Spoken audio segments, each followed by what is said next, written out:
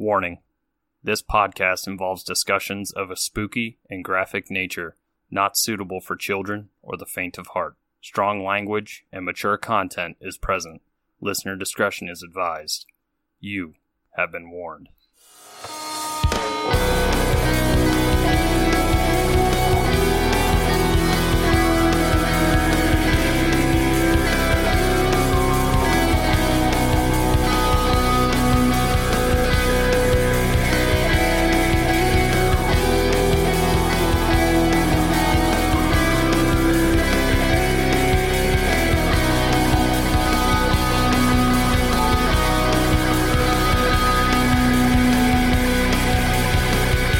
Hey there, Spooksters, and welcome back to another episode here on Three Spooked Girls. It is I, one of your co-hosts, Jessica, and as always, I am joined by my better pod half, Tara. Hey, Spooksters. This week, we are doing another Patron Select episode, and this is going to be Mindy's episode, but I do need to do a quick disclaimer before we jump in and get started.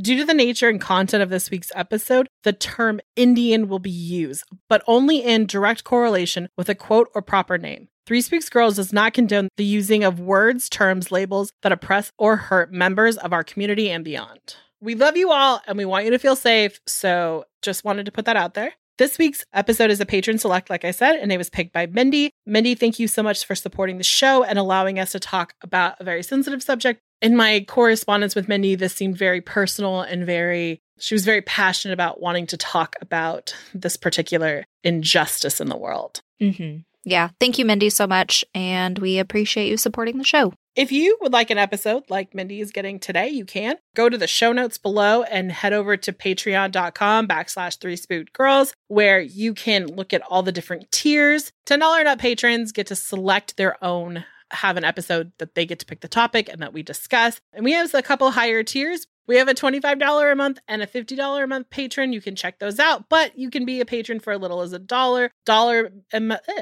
members get a bonus episode each month. $2 and up patrons get Slaughters, which is Jessica Slaughter's movie reviews and plot lines. If we get to 100, $5 and up patrons are going to get new video content from Tara. Yay! The topic that Mindy picked for me to talk about today is the Carlisle Indian School. The topic can be triggering. It does have a lot to do with Indigenous Americans. So if this is something that's triggering for you, we completely understand. And we want first and foremost for your mental safety. So if you need to skip, we completely understand and love you and send you a big hug. But if not, continue listening. So let's get down to business to defeat the white people who are assholes.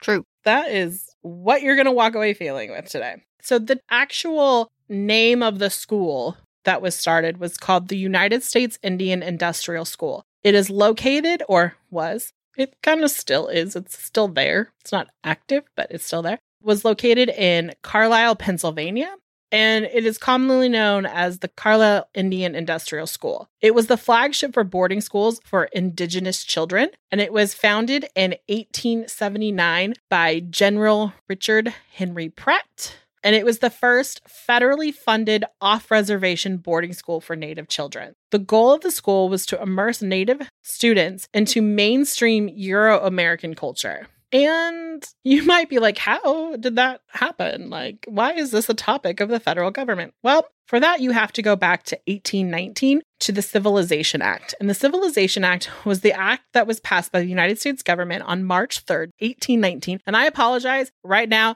Everyone knows that I have a little bit of a dyslexic moment when it comes to numbers. And if I say 1918 or 1930, I mean 18s. We are in the 18s, and I will clarify when I mean 19s. I apologize up front.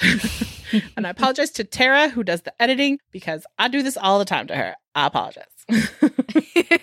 Yeah, I'm used to it. It's fine. Like I said, the act was passed by the United States Congress on March 3rd, 1819. The act encouraged activities of benevolent society in providing education for Native Americans and authorized an annuity to stimulate the civilization process. Thomas L. McKinley lobbied the Congress in support of legislation. The Civilization Fund Act led to the formation of numerous Native American boarding schools towards the end of the 19th century. which I get in like a way, like at this point, when I was doing my research, I was like, okay, so they're wanting to provide them with higher education. That doesn't seem like a bad thing. And I knew what was coming. I was hopeful that the beginning was. And where it kind of went downhill was the Indian Removal Act of 1830. And it was signed into law by President Andrew Jackson on May 28th, 1830. And it forced Native American tribes to move from the southern United States to locations in the Midwest, which was actually like Oklahoma, very specifically, because it was territory and not a state. And I apologize. We know I have problems with pronouncing things correctly. So it's the Chickasaw, Choctaw, Muskogee Creek, Semoline, and the Cherokee. Mm-hmm. And this was actually what they would call the Trail of Tears. You probably learned in history class, and it probably had a Native woman holding a baby, like drawn into your history book, like flashing back. And it was very much downplayed. And this was a part of my life because my grandfather is from like the Pawnee County, Pawhuska area of Oklahoma, which is where some of these native tribes ended up. Well, actually, Osage, I think. I don't know. And I feel really bad for not knowing. And maybe Mary can educate me a little bit more on their history and how they came to that spot. But I actually had the story is that they would cry because they were being forced from their lands and their tears would form like rosebuds in the dirt. Mm-hmm. And so somewhere in my storage, or my uncle has it, I'm not sure, I have like a little statue of the like hard red clay from Oklahoma that was shaped like rosebuds. And so that was in my house like growing up, because I've mentioned that I have Native American background and I have family who married into it. In fact, when we did the Osage murders during my research on Ancestry.com, I found the main character of the book that I was using for that research and the story that we were using. I found a census that had my family member on it. Right. Mm-hmm. I remember. Yeah, that was like, I was like, oh my gosh, this is too small worldy. Mm-hmm. The world is so small. Right. But anyway, I grew up knowing a lot about that. And I remember learning in school that the government recorded only 400 deaths, but talking with my family, knowing that it was upwards of, could be like 40,000. It was not good. Mm-mm. And that's also confirmed by like anthropologists say it was probably about 4,000, but we all know that, it was probably higher. Yeah. And I just want to say something like in this, I learned this fact and I thought this was amazing I wanted to share because I did not know this. And I want to spread as much good information in the world as out there. Prior to this act, the Cherokee Nation was actually its own sovereign nation. They had their own government. They had their own constitution, like their own laws. They had one of the first bilingual printing presses in America. Wow. Most of their citizens could speak both English and their native language. And they could read in those too, which when I was watching this documentary, which will be on the sources page, you will know, like they were talking about it. And most white Americans at that time, a lot of them couldn't even read in English. Mm-hmm. /write/ speak it properly. And still today, I don't even know if I'm speaking proper English. But that blew my mind. And I felt like in saying this, I should share this because I think like the more you know, the better. Mm-hmm. So we talked about like the history, which brings us to this moment of wanting to quote unquote assimilate Native children into Euro-American culture. It's like a nice word to say like, we want you to be white. It's so fucked up. Right. There's an actual term. I didn't know that. So back to the school. So because of the Civilization Act, this opened up government money. And they basically were looking around and they came across this guy who was retiring from the army. And that, like I mentioned earlier, that was General Pratt. And he was given kind of to oversee the school and the recruiting process. And he and his wife would actually teach there. And like, who is Pratt? Well, he is not the Chris that we love so much. He actually retired as a brigadier general. So he would be Brigadier General Richard Henry Pratt. And he was an American general who was best known as the founder and longtime superintendent of the influential Carlisle Indian Industrial School at Carlisle, Pennsylvania. He was associated with the first record of using the word racism which was used in 1902 to criticize racial segregation. Pratt is also known for the phrase, "kill the Indian and save the man," in reference to the ethos of the Carlisle Indian Institution School and its efforts to educate Native Americans. I feel like when I read about him, he started out as this person who was very much like that phrase that he's famous for saying, like, I got this. Let's like literally remove this part of their culture. And I think towards the end of his life, he kind of changed a bit because he did actually go on to advocate for Native American rights. So he's one of those who had like a glow up moment. I don't think he was that great. I don't think he was like the most amazing person, but I think through this horrible tragedy, some change. Yeah, because during this period, many white Americans believed that the only hope for Native Americans, because their quote unquote population was declining, that they needed to assimilate into white culture or therefore they would be wiped out. I don't know what that really means because I feel like the reason that they were declining is because we gave them diseases and killed them and pushed them out of their homes. So it's like, I don't think people really looked back then at cause and effect. Mm-hmm. They were the type of people, like if the wagon rolled down the hill, they would be like, well, what could have caused that? It's like not me leaning on it without a brake. Right. Anyway, so back to 1879. Pratt founded the school and began recruiting. On day one, he had 82 boys and girls arrive. They arrived via train, and they'd been on the train for days. So I don't know what else comes to mind when you think of people arriving by train. I'm just going to leave that there. But kind of the same thing, like they were put into, from what I was gathering when I was watching documentaries and reading, it wasn't like they were in like a town car and had nice sleeping arrangements. It didn't really seem like that. And they arrived at midnight and they were immediately put into the old barracks that was at the fort that was there. So like not the greatest living conditions.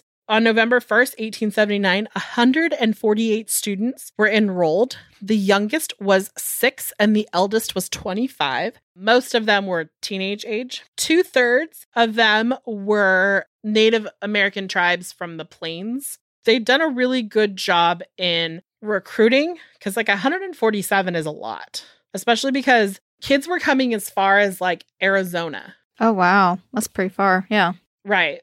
Because like that kind of area, like the Navajo were there, that area. If I'm wrong, I'm sorry, but that's what I wrote down when I was watching the documentary. And I'll talk about a story about that in a second. But on the first day, there was 84 Lakota natives, 52 Cheyenne, Kiowa, and Pawnee natives, which I saw Pawnee and was like, Pawnee, Indiana.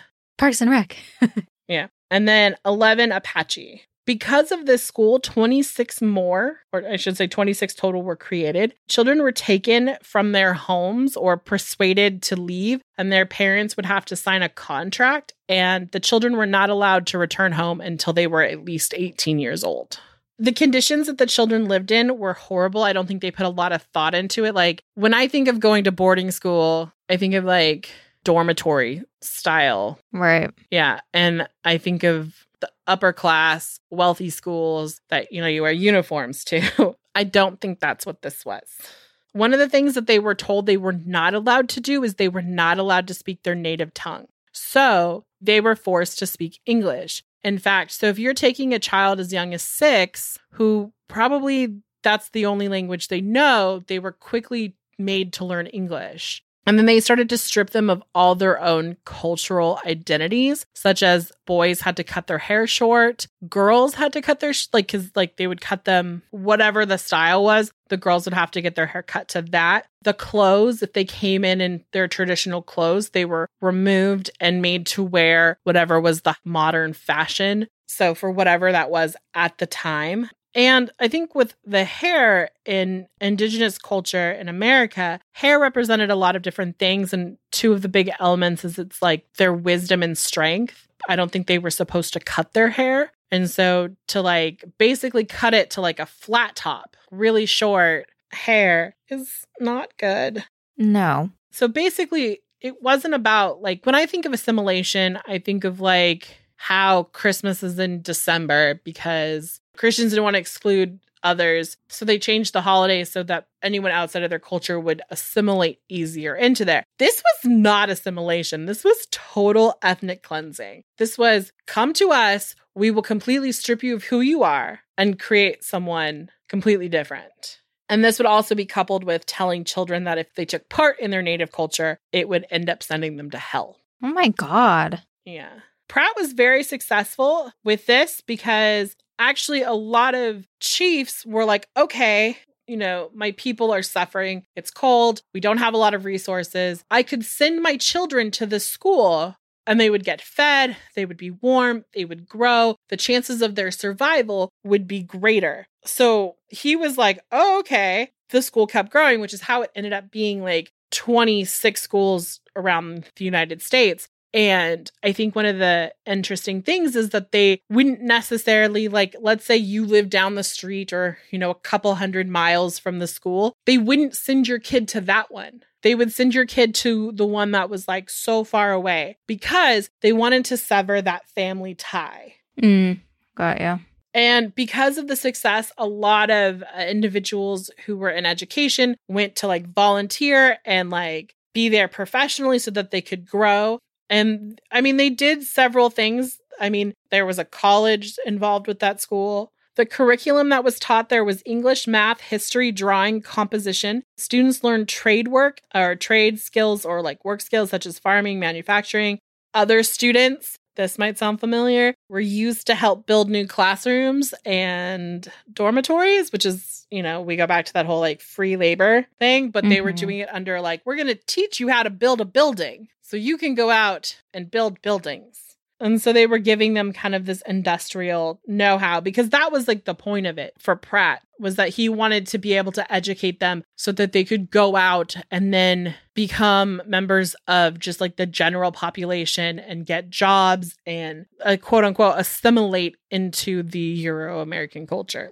Like I said, students were also instructed in Christianity and had to attend local church. They could go to whichever church that, like if there was like a Baptist church or Catholic, they could go to whatever church they wanted to. They just had to go to a Christian church. And they were not allowed to practice their own native spirituality, which makes me sad. Right. Before we go into something a little sadder, I just wanted to share this fact. In the early 20th century, the Carlisle Indian School was the nation's or the national football powerhouse and regularly competed against other major programs such as Ivy League schools as Harvard, I think like Penn State, Cornell, Dartmouth, Yale, Princeton, Brown, and the Army, and then the Navy. By 1907, the school had the most dynamic college football team in America. Wow. That's really impressive. In fact, they pioneered the forward pass, the overhand spiral, and other tricks that we see today that I did not know came from the school, which I think is flippin' amazing. In fact, the Carlisle School has been characterized as the team that invented football, or like the modern version of football. So you're probably like, could it really be that bad? The answer is yes, because not only are you taking children who are at an age where they're forming their ideological views of life and stripping them from everything that their culture has taught them up to that point, and then also like, you know, separating them from their families, but there was also an abuse aspect of it. There was a sexual abuse component to it. I don't want to go into too much detail because that was really sad, but there was obviously some non-consent sexual abuse happening and maybe even some consent abuse happening, which I was reading, like, you know, bad things. It was also very mentally abusive. I mean, think about being told that everything that you are up to this point is no longer valid and you have to change. I'm sure there's a lot of people in America who can really relate to that. And the physical abuse, they would be whipped. They would be like handcuffed when they were looking in this room that was at the school. And it was like this little room that kind of looked like a jail. They found tiny little handcuffs, like a child size, like little bug size. Oh my God. Ugh. Yeah, I was like, what? No, thank you. And one of the ways they would punish kids is they would make them stand on their knees for hours and like hold things, and they couldn't drop them, and they couldn't stand up, and they couldn't sit down, like they couldn't lean back. but they were on their knees. And I just think of like kneeling for more than like 5 minutes and like how bad my knees hurt. And I think of like ladies who garden who get those little like swing to be in. Like these are kids on hard ground and their knees were never going to recover from that. They used to beat them in class. So one of the things I watched was a native child would like speak their own language that they were taught. And the teacher would bring them up in front of class and just like beat them to beat it out of them. Another thing that was bad, which was, I think, an indirect bad thing, it wasn't a thing that they were like, let's do this, is that diseases that these children were not exposed to, they were suddenly being exposed to, like smallpox and things like that. And so a lot of children ended up dying when they would go to these schools. And then because they died of an infectious disease, their bodies couldn't be sent back to their reservations. Also, I don't know how transport worked, but it took days. So I don't know how that would be for the actual body of the child. But a lot of the children are in unmarked graves at these schools. And because of this horrible treatment, there were a lot of runaways that would often end up just disappearing. Like the families would never hear from them again. And then the schools would never, I don't want to say capture, but like find them and bring them back. So capture. Some of them would go out. There was a story, and this is like these like 3 boys ran away. They were gone for a couple days. And when they brought them back, they had actually like lost their feet due to frostbite. And you would think that this was like in the 1800s, but this was like in the 1970s.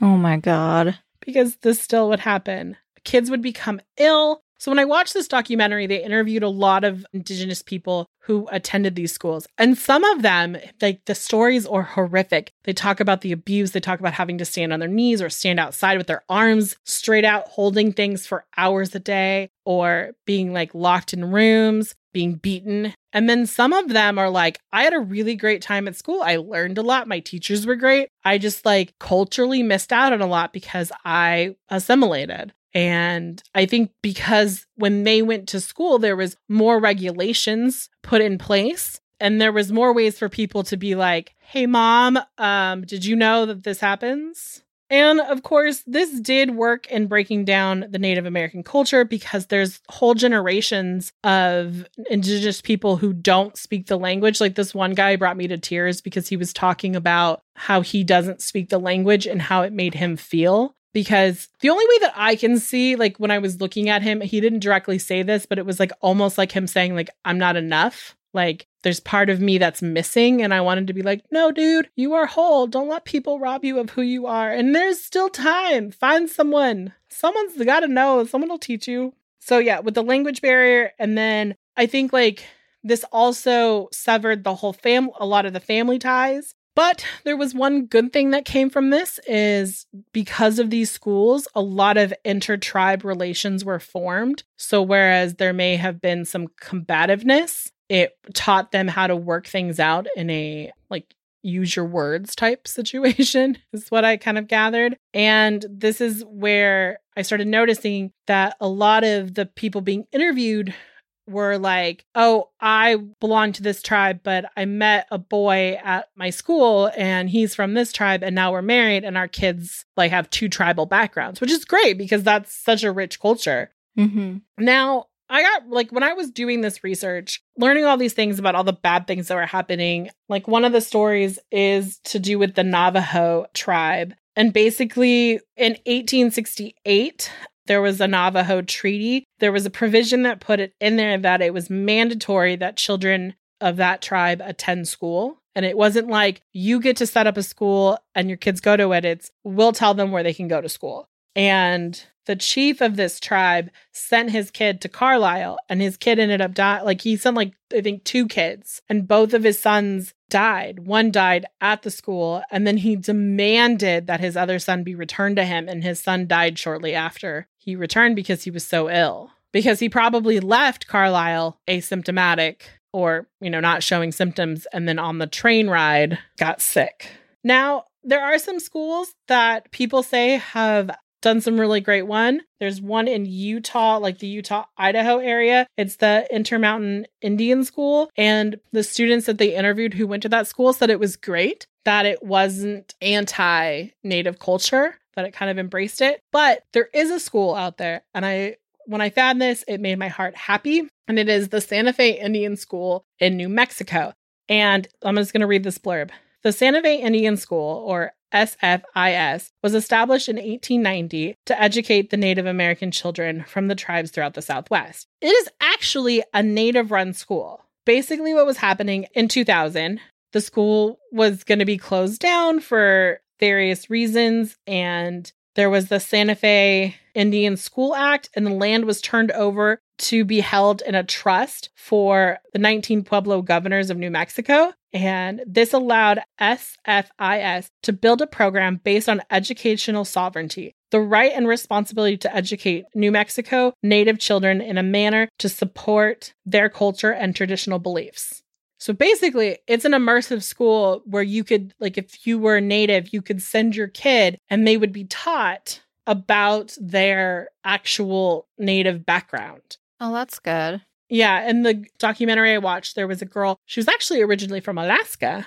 Ooh. Right? So she's like, her family has, I don't remember the tribe that is in Alaska, but then she also has family in like the Southwest region. And so she goes to school there and she stays there Monday through Friday. And then on the weekend, she catches the bus home because it's kind of out there a little ways. So they actually provide transit. Like, I have their website up and it's really cool. It was closed every time I went to look at it because of COVID. But I mean, it looks like a really cool boarding school that really kind of immerses students into learning about their culture to be able to take pride in it. So I think that out of kind of a bad situation, they were like, wait a second, if you're going to just like get rid of the school, why not let us try? Like, you've tried and not done well. Let us try and do well. And the students there, they're receiving the same education that other students receive at other schools. It's kind of like going to a specialized school. Like, when I was in high school, I was in an exchange program. And the high school that my exchange student went to was a musical high school. So anything that they had to have some sort of like musical element to it, they took instruments and voice and all these different things, but they learned traditional schooling as well. So I thought, like, wow, this is really great that they kind of flipped the script on this. Instead of it being something that could be a horrible spot in our history, if more of these schools could be turned over and taught to give Indigenous students the right to learn in a safe place, but also learn about their culture, it would be fantastic. And I'm all for that. And I want to know how do we make that happen? I don't know how to do that, but someone does. And someone just needs to tell me and I will point my voice in that direction. So my final thoughts is this. It was kind of a tough subject to approach because it's a deep subject. And I did do very much a surface, deep, cursory research because my heart broke every time I went deeper into it. However, we just have to realize that anytime that we can move forward in these type of instances and do better, we have to. And, Tara and I have always said that this podcast is very inclusive and it's here for everyone. And we do know that we have some Indigenous listeners and we love you and we want you to be safe. Mm-hmm. I know I didn't go into such a deep into it, but I hope at least enough. I went into it enough so we can understand that this is not a good system and that if schools are still being run this way, people need to go out and look into this and shut them down. And students should have a safe place to learn regardless of their cultural background. And they shouldn't have to feel less than and be made to feel that they have to change who they are. So that's how I feel. Again, Tara and I want to say thank you to Mindy for being a patron, and thank you to all of our patrons. Thank you for our listeners for allowing us to have this platform that we can talk about these subjects that sometimes aren't the most comfortable to talk about, but should be talked about. And that's why I wanted to end it with the school that I ended up talking about it, because I want people to know that there are like lights at the end of the tunnel. There can be change and there can be great things that happen in America. It might not seem like that right now, but there's definitely 1,000% the possibility. Mm-hmm, for sure. So that's going to wrap it up for me. And we will see you back here on Monday for another episode. And we will talk at you then. Bye. Bye.